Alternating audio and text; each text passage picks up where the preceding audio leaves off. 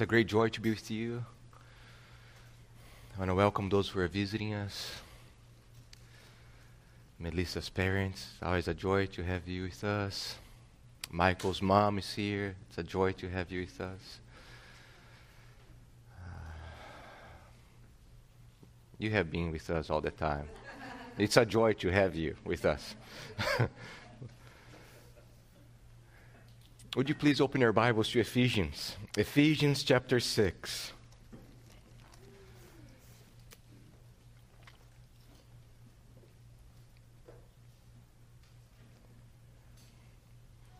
We are coming towards the end of this wonderful portion of Scripture. And if you can, would you please stand and let's read God's majestic word. It says, "Finally, be strong in the Lord and in the strength of His might. Put on the whole armor of God that you may be able to stand against the schemes of the devil. For we do not wrestle against flesh and blood, but against the rulers, against the authorities, against the cosmic powers over this present darkness, against the spiritual forces of evil in the heavenly places. Therefore, take up the whole armor of God, that you may be able to withstand in the evil day, and having done all, to stand firm. Stand therefore, having fastened on the belt of truth, and having put on the breastplate of righteousness, and the shoes for your feet, having put on the readiness given by the gospel of peace. In all circumstances, take up the shield of faith, with which you can extinguish all the flaming darts of the evil one. And take the helmet of salvation and the sword of the Spirit, which is the word of God, praying at all times in the Spirit, with all prayer and supplication. To that end, keep alert with all perseverance, making supplication for all the saints. And also for me, that words may be given to me in the opening of my mouth, boldly to proclaim the mystery of the gospel, for which I am an ambassador in chains, that I may declare it boldly as I ought to speak." You may be seated. May the words of my mouth and the meditation of all our hearts be pleasing to our Lord and God. Amen.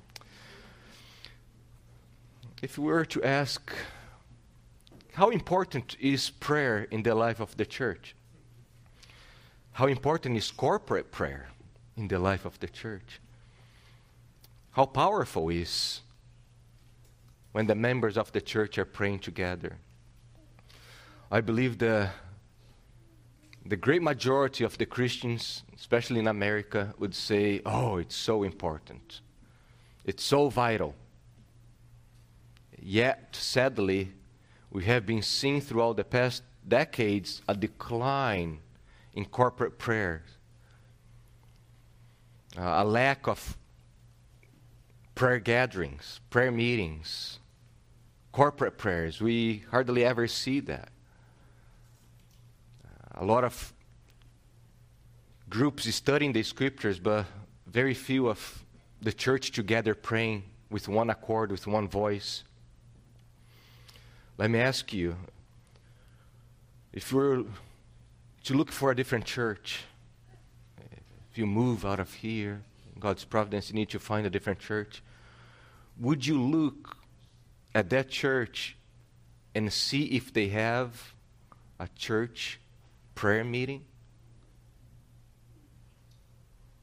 Would you be as concerned you are for the statement of faith, the qualification of the leadership, to see if that church gathers together to pray?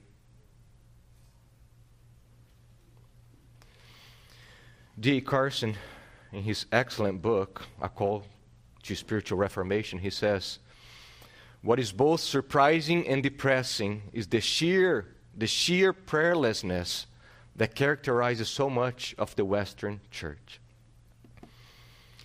We would all agree that there is power in prayer. But if there is power in prayer and the church is not praying, what happens? As we come to his final words here in the topic of spiritual warfare, Paul now is drawing our attention. He's drawing our attention to one of the most powerful weapons that we have in our struggle with Satan. And that's not private prayer, but it's corporate prayer. Paul is using the you in the plural, you all, when you all are together praying. And the great majority of the exhortations for prayer in the New Testament, it's plural. It's in the corporate aspect. Yes, there are instances, for example, Jesus in Matthew 16, where he's confronting the hypocrisy of some religious leaders, and he talks about the importance of praying by yourself. But even when he teaches us to pray, he uses deliver us, implying that we're going to be praying with our brothers and sisters. And it's a powerful weapon for the church. Spurgeon, the great preacher Spurgeon, we know him for his preaching, but we forget that so much of his preaching was immersed in the prayers. He was praying constantly. He had a group of people all the time praying for him. And he talks about how the power of prayer can vanquish hell. And he says, beloved brethren, let us pray. We cannot all argue, but we can all pray. We cannot all be leaders, but we can all be pleaders. We can all be mighty in rhetoric, but we can all be prevalent in prayer. I would sooner see you eloquent with God than with men. Prayer links us with the eternal, the omnipotent, the infinite, and hence it's our chief resort. Our power comes as we are gathered together, joining our voices, humbling ourselves, and crying out to the Lord. Prayer, I would say that prayer, corporate prayer, is the church's trumpet call. As we join our voices together, it's our trumpet call. And what are we doing? We are calling the Lord to rise up. We are joining our voices and crying out, we need you, Lord. We cannot do that on our own. So it's the trumpet call of the church. Similar to Psalm 3:7, arise, O Lord, save us, O our God. Psalm 7:6, arise, O Lord, in your anger, lift yourself up against the fury of my enemies. That's all we are doing when we are praying. And let me tell you that Satan trembles. You know, Satan is not scared of big churches with thousands of people who don't pray. He's much more scared of a small church that prays than a large group of people who never humble themselves before the Lord in prayer. People who believe that they can do on their own wisdom, on their own power, on their own methods. Think about the Great Reformation. The Great Reformation was a great spiritual battle against the forces of evil. Do you think Satan was happy with men and women translating the Bible and spreading the word abroad? Do you think Satan was happy with that? No. He was furious, angry that the word of God was spreading. Churches were being reformed. And we think about Martin Luther. Luther's battles were primarily grounded in prayer. So, he says, we must, after all, achieve everything through prayer. To be able to keep what we have and to defend it against our enemies, the devil and the world. And whatever we are to obtain, we must seek here in prayer. Therefore, prayer is comfort, strength, and salvation for us, our protection against all enemies, and our victory over them. Do you believe that? Do you believe that? And do we show that by our lives? We should. We ought to. So much of the Reformation, think about the Reformers teaching about prayer. Think about Martin Luther teaching his barber how to pray the Lord's Prayer. He was always teaching people how to pray. Why? Because they're coming out of a cult that you have no living prayers. Think about Calvin and all the other reformers, how much emphasis they put in prayer, in teaching people how to pray, in asking for a prayer for themselves. And if you want to see a reformation in the church, brothers and sisters, it will not take without prayer. Corporate prayer.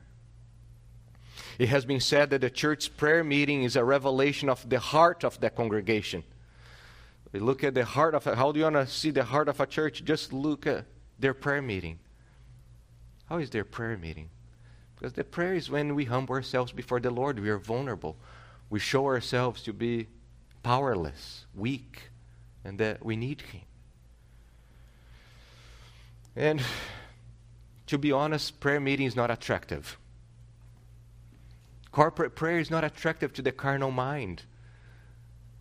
Because it's one thing, you can even think about the sermon and the preaching also is foolishness for the carnal mind. A man is standing and speaking. But at least you can learn something, right? You can learn history. You can learn some cool stuff through the preaching. But prayer, corporate prayer, you don't see anything. Just people standing and speaking to someone people cannot even see. That's why it's not attractive. So if you want to bring carnal people to church, one of the first things you need to do is stop with corporate prayer, because that's just madness. But we must be striving to be the opposite of that, because that's what the Lord wants from us, a time that we just gather together as a body, one voice, one accord, showing our dependence on Him. Amen. And that's what Paul is bringing here to this church, the need. Do you want to stand firm? Do you want to overcome the schemes of Satan? Here's going to be how. You guys need to be united in prayer. So, as we come to the book of Ephesians, in Ephesians, as we are talking about prayer and spiritual warfare, I just want to remind you that that's one of the primary books in the whole Bible about the topic of prayer and spiritual warfare. Okay, when you want to study spiritual warfare, where do you go to? Ephesians. Also, Ephesians is a very important book on the topic of prayer. So here's one example. Think about the book of Romans. The book of Romans has 433 verses. Out of these 433 verses, only 56 deals with prayer. Now, the book of Ephesians has 155 verses, 31 verses dealing with prayer. So James Roscup, he says, despite being only about 1/3 the length of Romans, Ephesians has proportionally more than 55% as many verses directly related to prayer. Why? Because those Christians in Ephesus, Paul saw a great need for them to be learning and applying the importance of prayer in their spiritual warfare. Many Christians in Ephesus, think about Ephesus, many Christians in Ephesus were coming from a very syncretistic lifestyle, strong emphasis on the power of the gods. And remember, which god was the primary god in Ephesus? What is the main goddess of Ephesus? Diana, Artemis. Yes, that was the main goddess in Ephesus. And if you study about Diana or Artemis, she's well known for having cosmic powers. She's known by her cosmic powers, powers above all powers. Isn't that fascinating that that's one of the things that Paul talks the most about, the powers, the powers, the powers. And who has the power over all powers? Christ Jesus. So he never denies the reality of the power of the spiritual battle that they are, but Paul wants them to see that power is not in Artemis, in Diana, but Jesus has conquered and he has greater power than them. Clinton Arnold, he says, nowhere else in any of his writings does Paul elaborate more on the nature of the struggle that believers face with their supernatural enemies than he does in Ephesians. That's fascinating. Why? Why is the book of Ephesians unique when it comes to spiritual warfare? You got to understand the background, what's happening with those Christians, where they're coming from. The initial wave of converts during Paul's Ephesian ministry had great difficulty renouncing their magical practice and held onto them until God sovereignly intervened through the episode involving Siva. Then he says, and if you read Acts, you know what he's talking about here.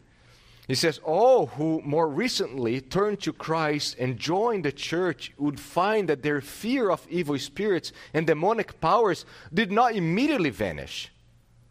They were greatly tempted to hold onto some of their household idols and magical texts in spite of the precedent set by the book burning episode. Do you remember in Acts? So what he's saying is, these people are coming to church, and yes, they have been saved, but you got to understand their background, what they're trying to bring to church, and all the spiritual, all the magical things that they had in their background. And coming from Brazil, or if you have been in Africa, in other places, you know how strong these things are. And they try to bring this to church, and that's what Paul is exhorting them. Stop is that. Now, our power is not going to come through reading, reciting these Gentile, these pagan things, but through prayer, through the church praying together. So, Paul wants the Ephesians to be aware, and he wants us to be aware. Would you agree that the church in America needs desperately to be mindful of the power of the spiritual reality? Especially Salem. Think about Salem. One of the darkest places in the U.S. Isn't that? One of the darkest places here. How desperately we need to be grounded in the reality of spiritual warfare and the power of corporate prayer. So, and as we come here to Ephesians 6, I told you before that Paul is not creating something new. He's actually developing this conclusion of the letter from what he taught before. So I want to encourage you, when you go home today, to read and compare Ephesians chapter 3 and Ephesians chapter 6. You see how Ephesians chapter 3 is the conclusion of the doctrinal portion of Ephesians. And then Ephesians 6, 10 through 20 is the conclusion of the practical portion of Ephesians. And there are so many similarities between these two portions. In both of them, we have Paul dealing with prayer. You have power. You have spiritual forces of evil. And you see how without prayer, the church and the Apostle Paul, they cannot fulfill their calling. So I encourage you to go home today and read Ephesians 3, this part Paul is praying for them, and then compare with Ephesians 6, 10 through 20. So as we come, and now you can go back to Ephesians 6, and you can see starting verse 18 through 20.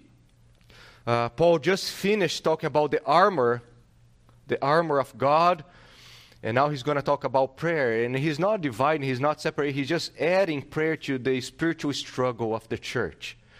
So let's go to verse 18. Verse 18, Paul says, praying, so he's continuing, praying at all times in the Spirit, with all prayer and supplication, to that end keep alert, with all perseverance make supplication for all the saints.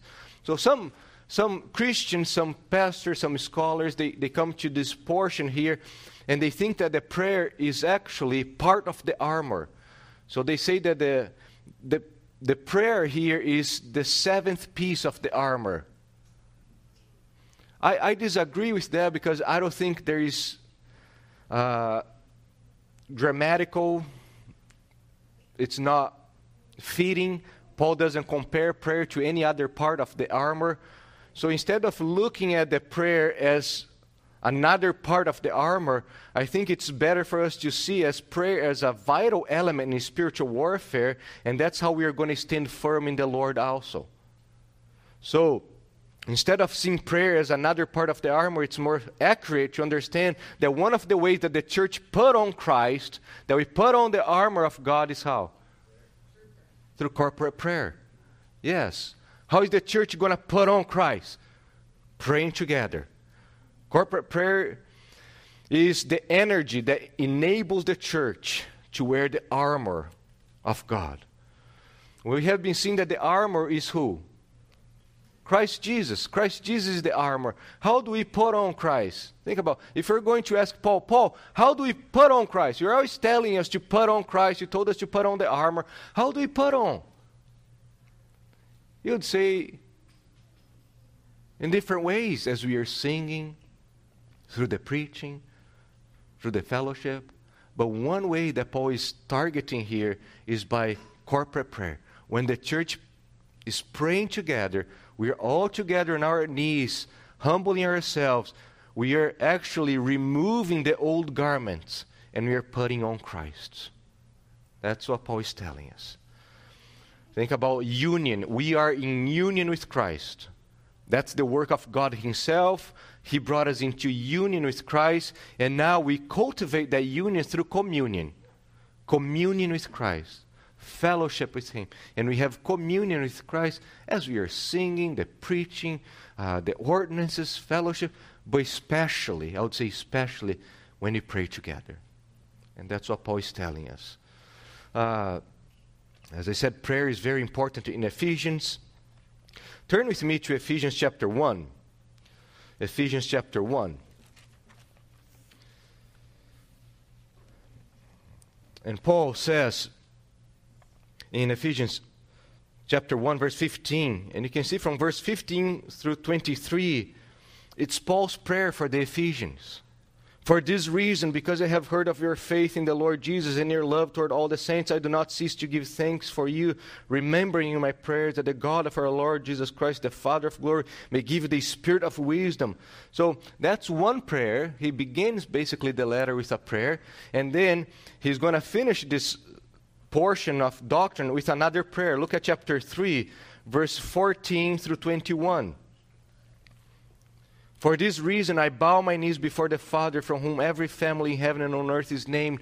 So you see that right in the beginning of the letter, Paul prays twice for the Ephesians. And if you read these prayers, he's going to talk about the power of God, the Spirit of God helping them to understand the power. And then you come to Ephesians chapter 6. Now Paul is telling them to pray. So what Paul is doing is actually, follow me. Follow my example. How are you going to pray? In the same way that I have been praying for you. That's very important. And it's important for us to ask ourselves, can I tell others to imitate me when it comes to prayer? Corporate prayer. That's what Paul is doing.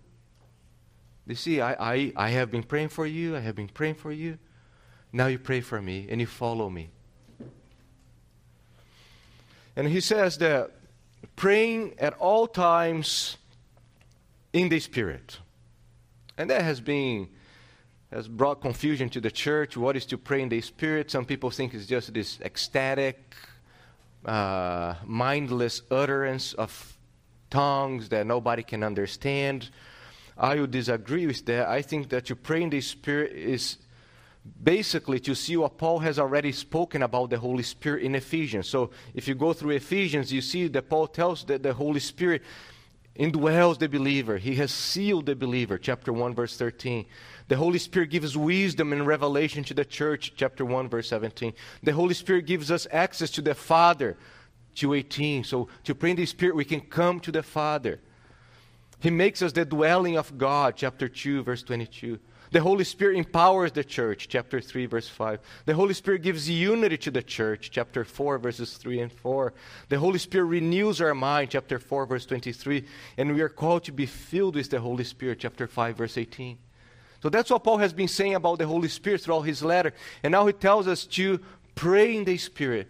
And I believe to pray in the Spirit is not just a mind-numbing, mindless,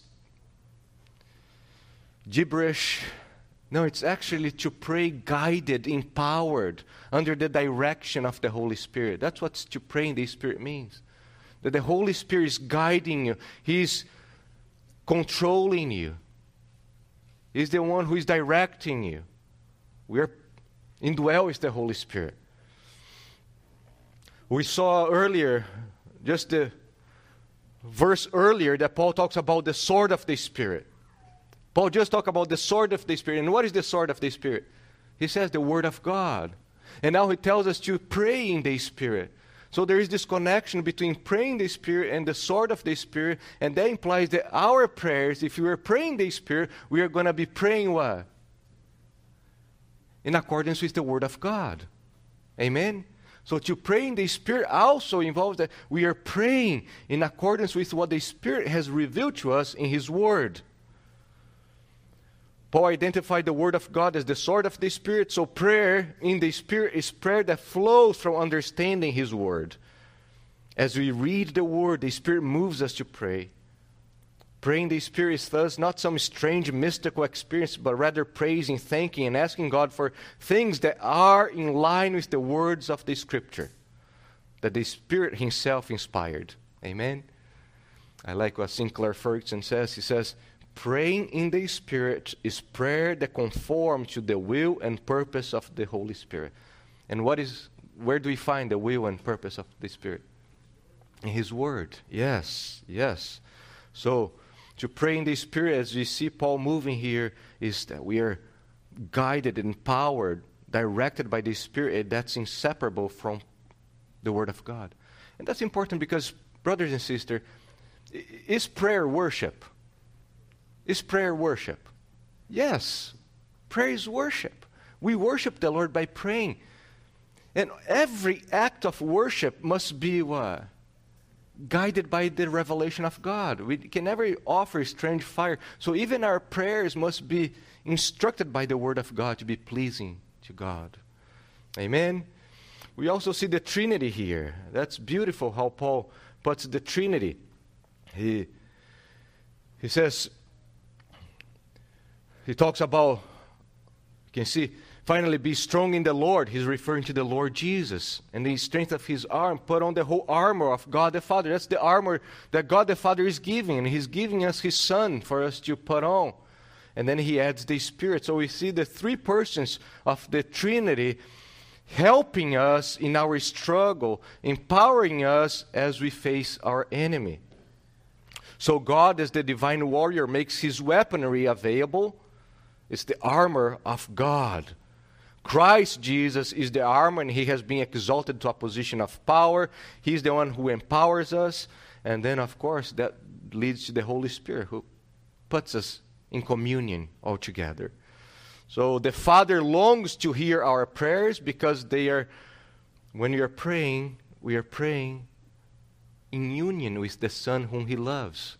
That's why the Father loves our prayers. It's not because you are cool. It's not like the Lord loves to hear Nestor's prayer because it's Nestor. Amen? Not that He loves to hear my prayer because it's me. No, it's because of my union with His beloved Son. That's the only reason why He loves our prayers. Because we are in the beloved, Ephesians 1. We are in the Son, the perfect mediator. The Father is delighted and well pleased with our prayers because we pray in Jesus' name, according to the character and will of the Son. So the Son is right now, you think about the Trinitarian aspect of prayer, the Son is right now interceding for His church. The Lord Jesus loves to be our mediator, praying. And then you have the Holy Spirit who empowers us to pray in a way that honors God. So, what a company we have. We have the Father longing to hear our prayers. You have the Son who is praying for us, and He loves to mediate our prayers. And then you have the Holy Spirit empowering us, working through us, so we can pray in a way that pleases the Lord. So we have a good company when it comes to prayer. The triune God. Amen? So we see Paul talking about prayer and prayer and prayer. Prayer earlier, prayer now. And the question is, what is prayer? Amen? We're going to be talking about prayer these next 3 Sundays. What is prayer? If somebody was to ask you, hey, you guys are always talking about praying. What is prayer? Oh, Elizabeth, I heard you talk about praying. What is prayer? What is Christian prayer? How would you answer that? What is prayer? You see, we are surrounded by confusion when it comes to prayer. For most people, prayer is primarily a private and personal spiritual discipline that it could be just this meditation. So people think that this quiet time of silence is biblical prayer. And you're just waiting to hear from God. But basically, if you go through the Scriptures, prayer is primarily we speaking to God. God speaks to us through where? Through His Word. How many cases have you seen of people going into a lifestyle of sin and they say, oh, I prayed and I felt peace about that? As if God told them that was okay to divorce a wife, a spouse, or to live in fornication, or get a job that will not glorify the Lord. And they just say, oh, I prayed about that. As if just praying was, oh, okay. God told me it's okay. That's not how it works. Prayer is primarily we speaking to Him. And as you go through the scriptures, prayer is primarily us calling on God to come through on His promises. Prayer is coming before the face of God, asking Him to do what He has promised in the gospel of Jesus Christ. So I really like what Gary Miller writes. He says, prayer begins in the Bible as a cry for God to do what He has promised. The first mention of prayer is in Genesis 4. And on that day they start calling on the name of the Lord. Calling on the name of the Lord for Him to come and accomplish His promise of the seed. So he says prayer begins in the Bible as a cry for God to do what He has promised. To deal with the reality of sin by delivering on His covenant promises. To pray is to ask God to do for us what we cannot do for ourselves. It is to admit our weakness and appeal to His awesome strength. I think that's a beautiful definition of prayer. Very sound, very biblical. We're calling on the name of the Lord. Prayer is alliance to God's kingdom. Prayer is actually rebellion against the kingdom of darkness. We're calling on God to come and act. And if you adopt this definition of prayer and you come to Ephesians chapter 6, it fits very well. Praying. Why should we be praying? We're calling on the name of the Lord for Him to do what He has promised. And what He has promised, that He will be with us, that He will empower us, that He will be our shield. So that makes complete sense. The church is praying, is calling on the name of the Lord. Come, Lord, we cannot do, but You have promised that You will be with us. You have promised that Your church will triumph. So come. Clothe us with Christ so we can stand strong. So, that was just the introduction. That's why you're going to have to spend some time here the next few Sundays. So let's start walking through verse 18 now. Okay, so you see the comprehensiveness of prayer.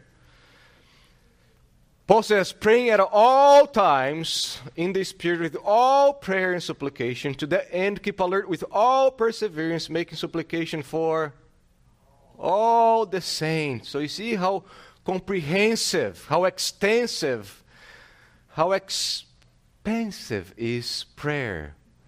It's something that we should never be bored with. Sometimes you get bored praying. Oh, it's kind of boring. But if you ask Paul, is praying boring? How? It's the most expensive, extensive, comprehensive thing we can do, to pray.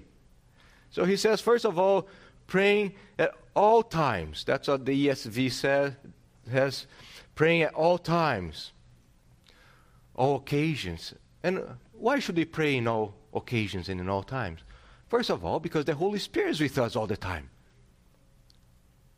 Does the Holy Spirit say, hey, I'm going to take a break now. I'm going to leave you guys. I'm really tired of you.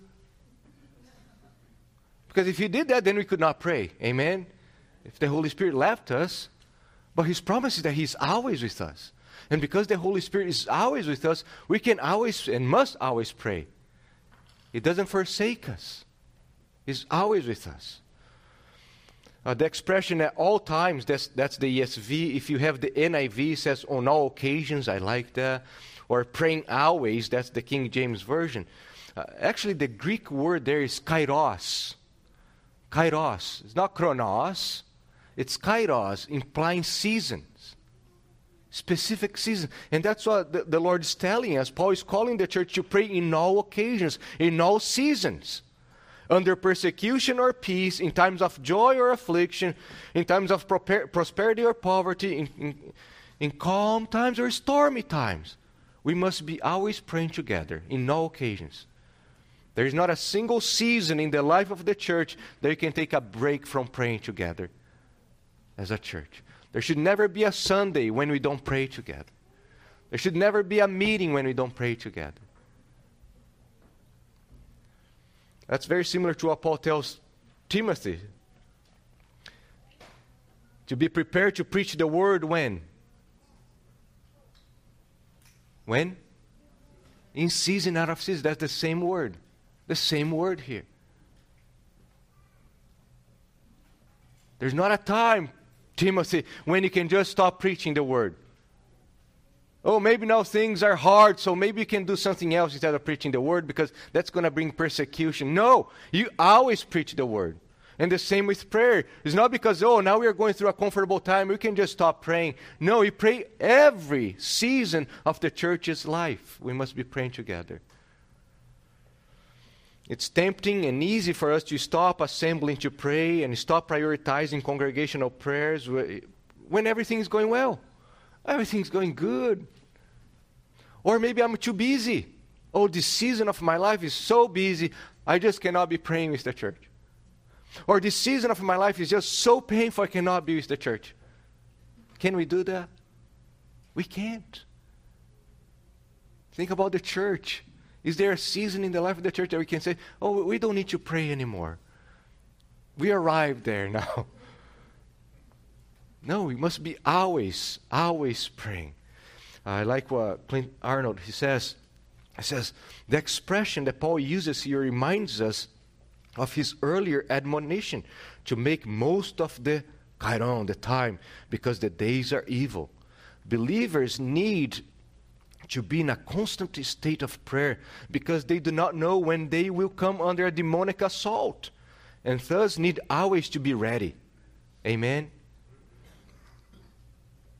Also, there will always be people in the community, in the church, who are under attack and desperately need the members of the body to be appealing to God on their behalf. So let us not be selfish and say, oh man, I'm doing good. I don't need to be praying anymore. We are in a body, and maybe I'm doing well, but you can be certain that there are people in the church under assaults of Satan. Amen? One of the marks, would say that one of the marks of a healthy church is a church that's always praying. And I think that's one of the things that it's missing in the 9 Marks book. Because I can't remember now. I don't know if they have congregational prayer there. I don't remember. But you can write down, the mark of a healthy church is that they're always praying as a church together. Every season and every occasion of our lives, we are dependent on the Lord. The Lord is near. So we must pray always, every occasion. Amen? You know what happens when we stop praying? We start showing ourselves to be powerful. When we stop praying, it's because we are saying, hey, I can do that on our own. When this church here stops praying, we are saying, we don't need God anymore. We're strong enough to do that on our own. Think about Jesus. Our captain, the warrior, the greatest warrior of all, he was always praying. His whole life is marked by prayer. Every season of his life is marked by prayer. So, for example, if you read especially the Gospel of Luke, you see Jesus prayed during his baptism, before choosing the disciples, before feeding the crowds, at the Mount of Transfiguration, when he came to raise Lazarus, while in the Gethsemane prior to his crucifixion, during his crucifixion. And now he's praying. So every season of the Lord's life was marked by prayer. The author of Hebrews said that he's praying right now, interceding for us. And we must follow our captain. Amen? As soldiers of his army, we must follow him. As members of his body, he's the head, we must follow him. As slaves of Jesus, he's our Lord, so we must follow him. To quote Clinton once again, he says, for Paul, prayer is not a perfunctory obligation to be fulfilled before God 2 or 3 times a day. A checklist. Oh, that's good, I prayed today. Oh. No, prayer is an extraordinary opportunity to communicate with God and appeal to Him for help on behalf of all believers all the time. May be this truth for all of us here. Instead of seeing prayer as this burdensome obligation, to see as a privilege that we can commune with God and lift up other brothers and sisters before the throne of grace. Amen? And second, that's the last point today. He says, here's the second, all. With all prayer and supplication. Praying at all times in the Spirit, all prayer and supplication. Paul is the champion when it comes to the vocabulary of prayer. He has at least 16 different words for prayer. That's how Paul, he works. He has at least 16 different words for prayer. He is the one who has the most expensive vocabulary when it comes to prayer. And when Paul says here with prayer and supplication, it's not that Paul is saying those are the only two types of prayer that you can use in your spiritual warfare. Just prayer and supplication. Do not bring thanksgiving. Do not bring confession of sin. That's not what Paul is saying. He's using these two words here as if it was hendiadys. He's using these two words to express a whole group of other types of prayer that we have. So, the Bible shows us that our prayers have supplication, humiliation, adoration, appreciation. Those all parts of prayer that would be put in between these two layers here. Prayer and supplication. So, we can add other things here.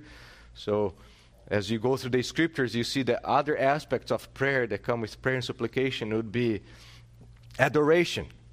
Praising our triune God for His majestic attributes. That goes in prayers. A lot of times we start our prayers by declaring His greatness, His glory, how He's completely awesome in power and love and mercy. Also, there is humiliation, lamentation, confession of sins in our prayers. We imitate our Lord Jesus through supplication and intercession as we are falling on our knees on behalf of others. That's supplication.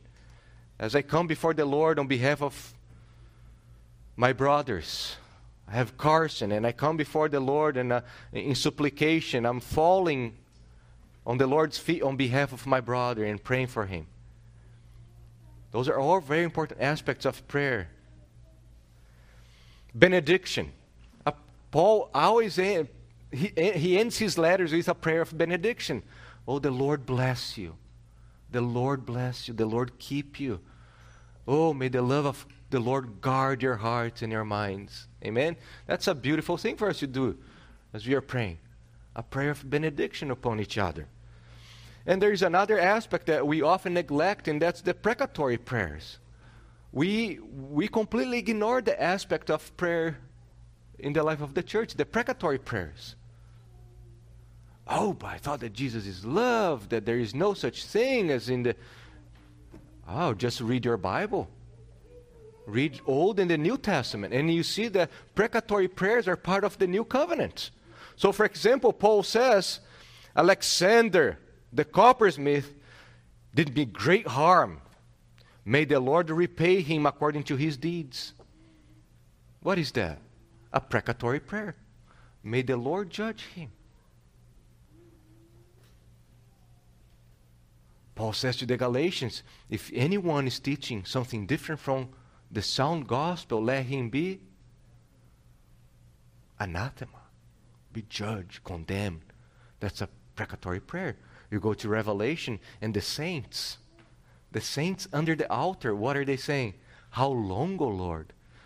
And are you going to tell me that you are holier than the saints under the altar? And they're saying, how long, O Lord, until you judge the earth?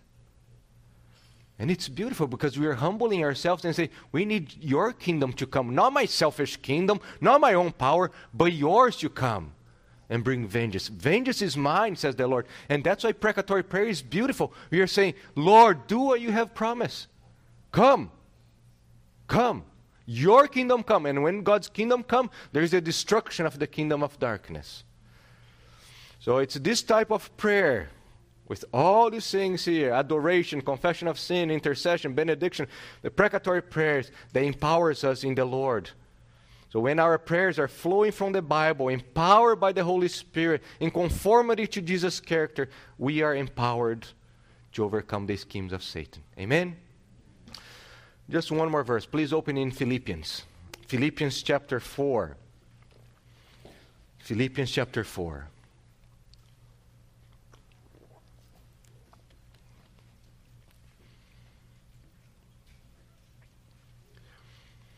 Verses 5 through 7. Just coming towards the end of verse 5.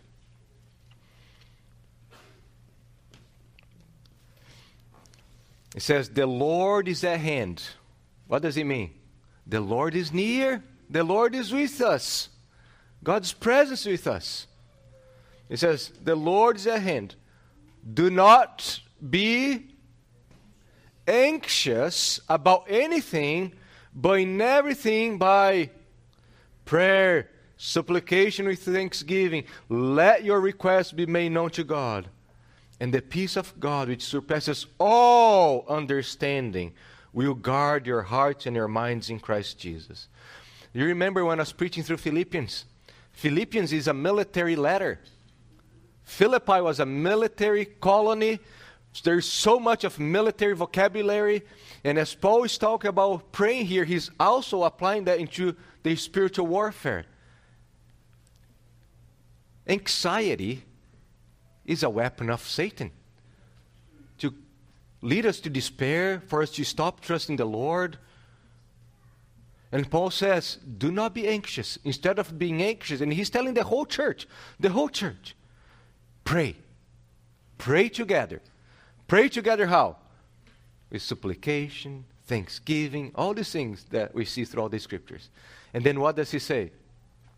What happens when the church is on her knees praying, crying out to the Lord? What does Paul say? Who comes to defend us? The peace, the shalom of God will come and guard.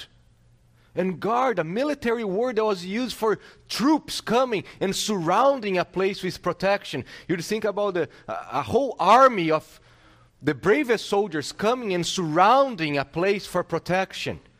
And that's what Paul is saying. When the church is praying, God comes with His shalom, His violent peace. Why a violent peace? Because it's a violent war. So you need this mighty peace to come and just surround the church, as if it was an army protecting the church. So congregational prayer with scripture-structured prayer is a powerful weapon. Amen? Have we not experienced that? The power of corporate prayer, always getting together, praying, humbling ourselves before the Lord, crying out to Him, calling upon the name of the Lord for Him to do what He has promised to us in Christ Jesus. Brothers and sisters, let us be wise and let us use the weaponry that the Lord has given us. It's beautiful. Prayer, supplication, confession of sins, thanksgiving, praise, adoration, benediction, all the weapons that the Lord has given us. And that destroys Satan. Satan hates when the church is joining together with one voice, confessing their sins, humbling themselves before the Lord, crying out to the Lord, speaking benediction upon each other. Satan hates that. So we together, joining our voices, calling the name of the Lord. That's our trumpet call. Rise up, O Lord. Defend us. We need you. We cannot do that on our own. So, may the Lord bless us and help us to always, always be praying the Spirit, because we have the Holy Spirit within us, guiding us, empowering us to pray in all occasions. Let us never put our guards down and think that we are doing good. We are living in evil days. And we have an enemy that hates us. Let us always be praying for one another, praying for each other. Amen. And the promise is, He will send a battalion as a peace just to surround us and protect us and guard us in the battle. Amen. Oh, Father, we thank you for your great love towards us in sending your Son. Thank you for this time that we can hear your word. And then we can pray to you, speak to you through prayer, speak to you through singing. Lord, it's beautiful how we use these times of fellowship to build us up and put Christ as our garment, as our armor. We need Jesus. We need Jesus to clothe us. So we humble ourselves before you, Lord. We declare that we are powerless. We can do nothing apart from you. And we need one another. We need each other to join our hearts together in prayer and supplication, thanksgiving. So unite our hearts, Lord. Unite our hearts as one body. And let your peace come as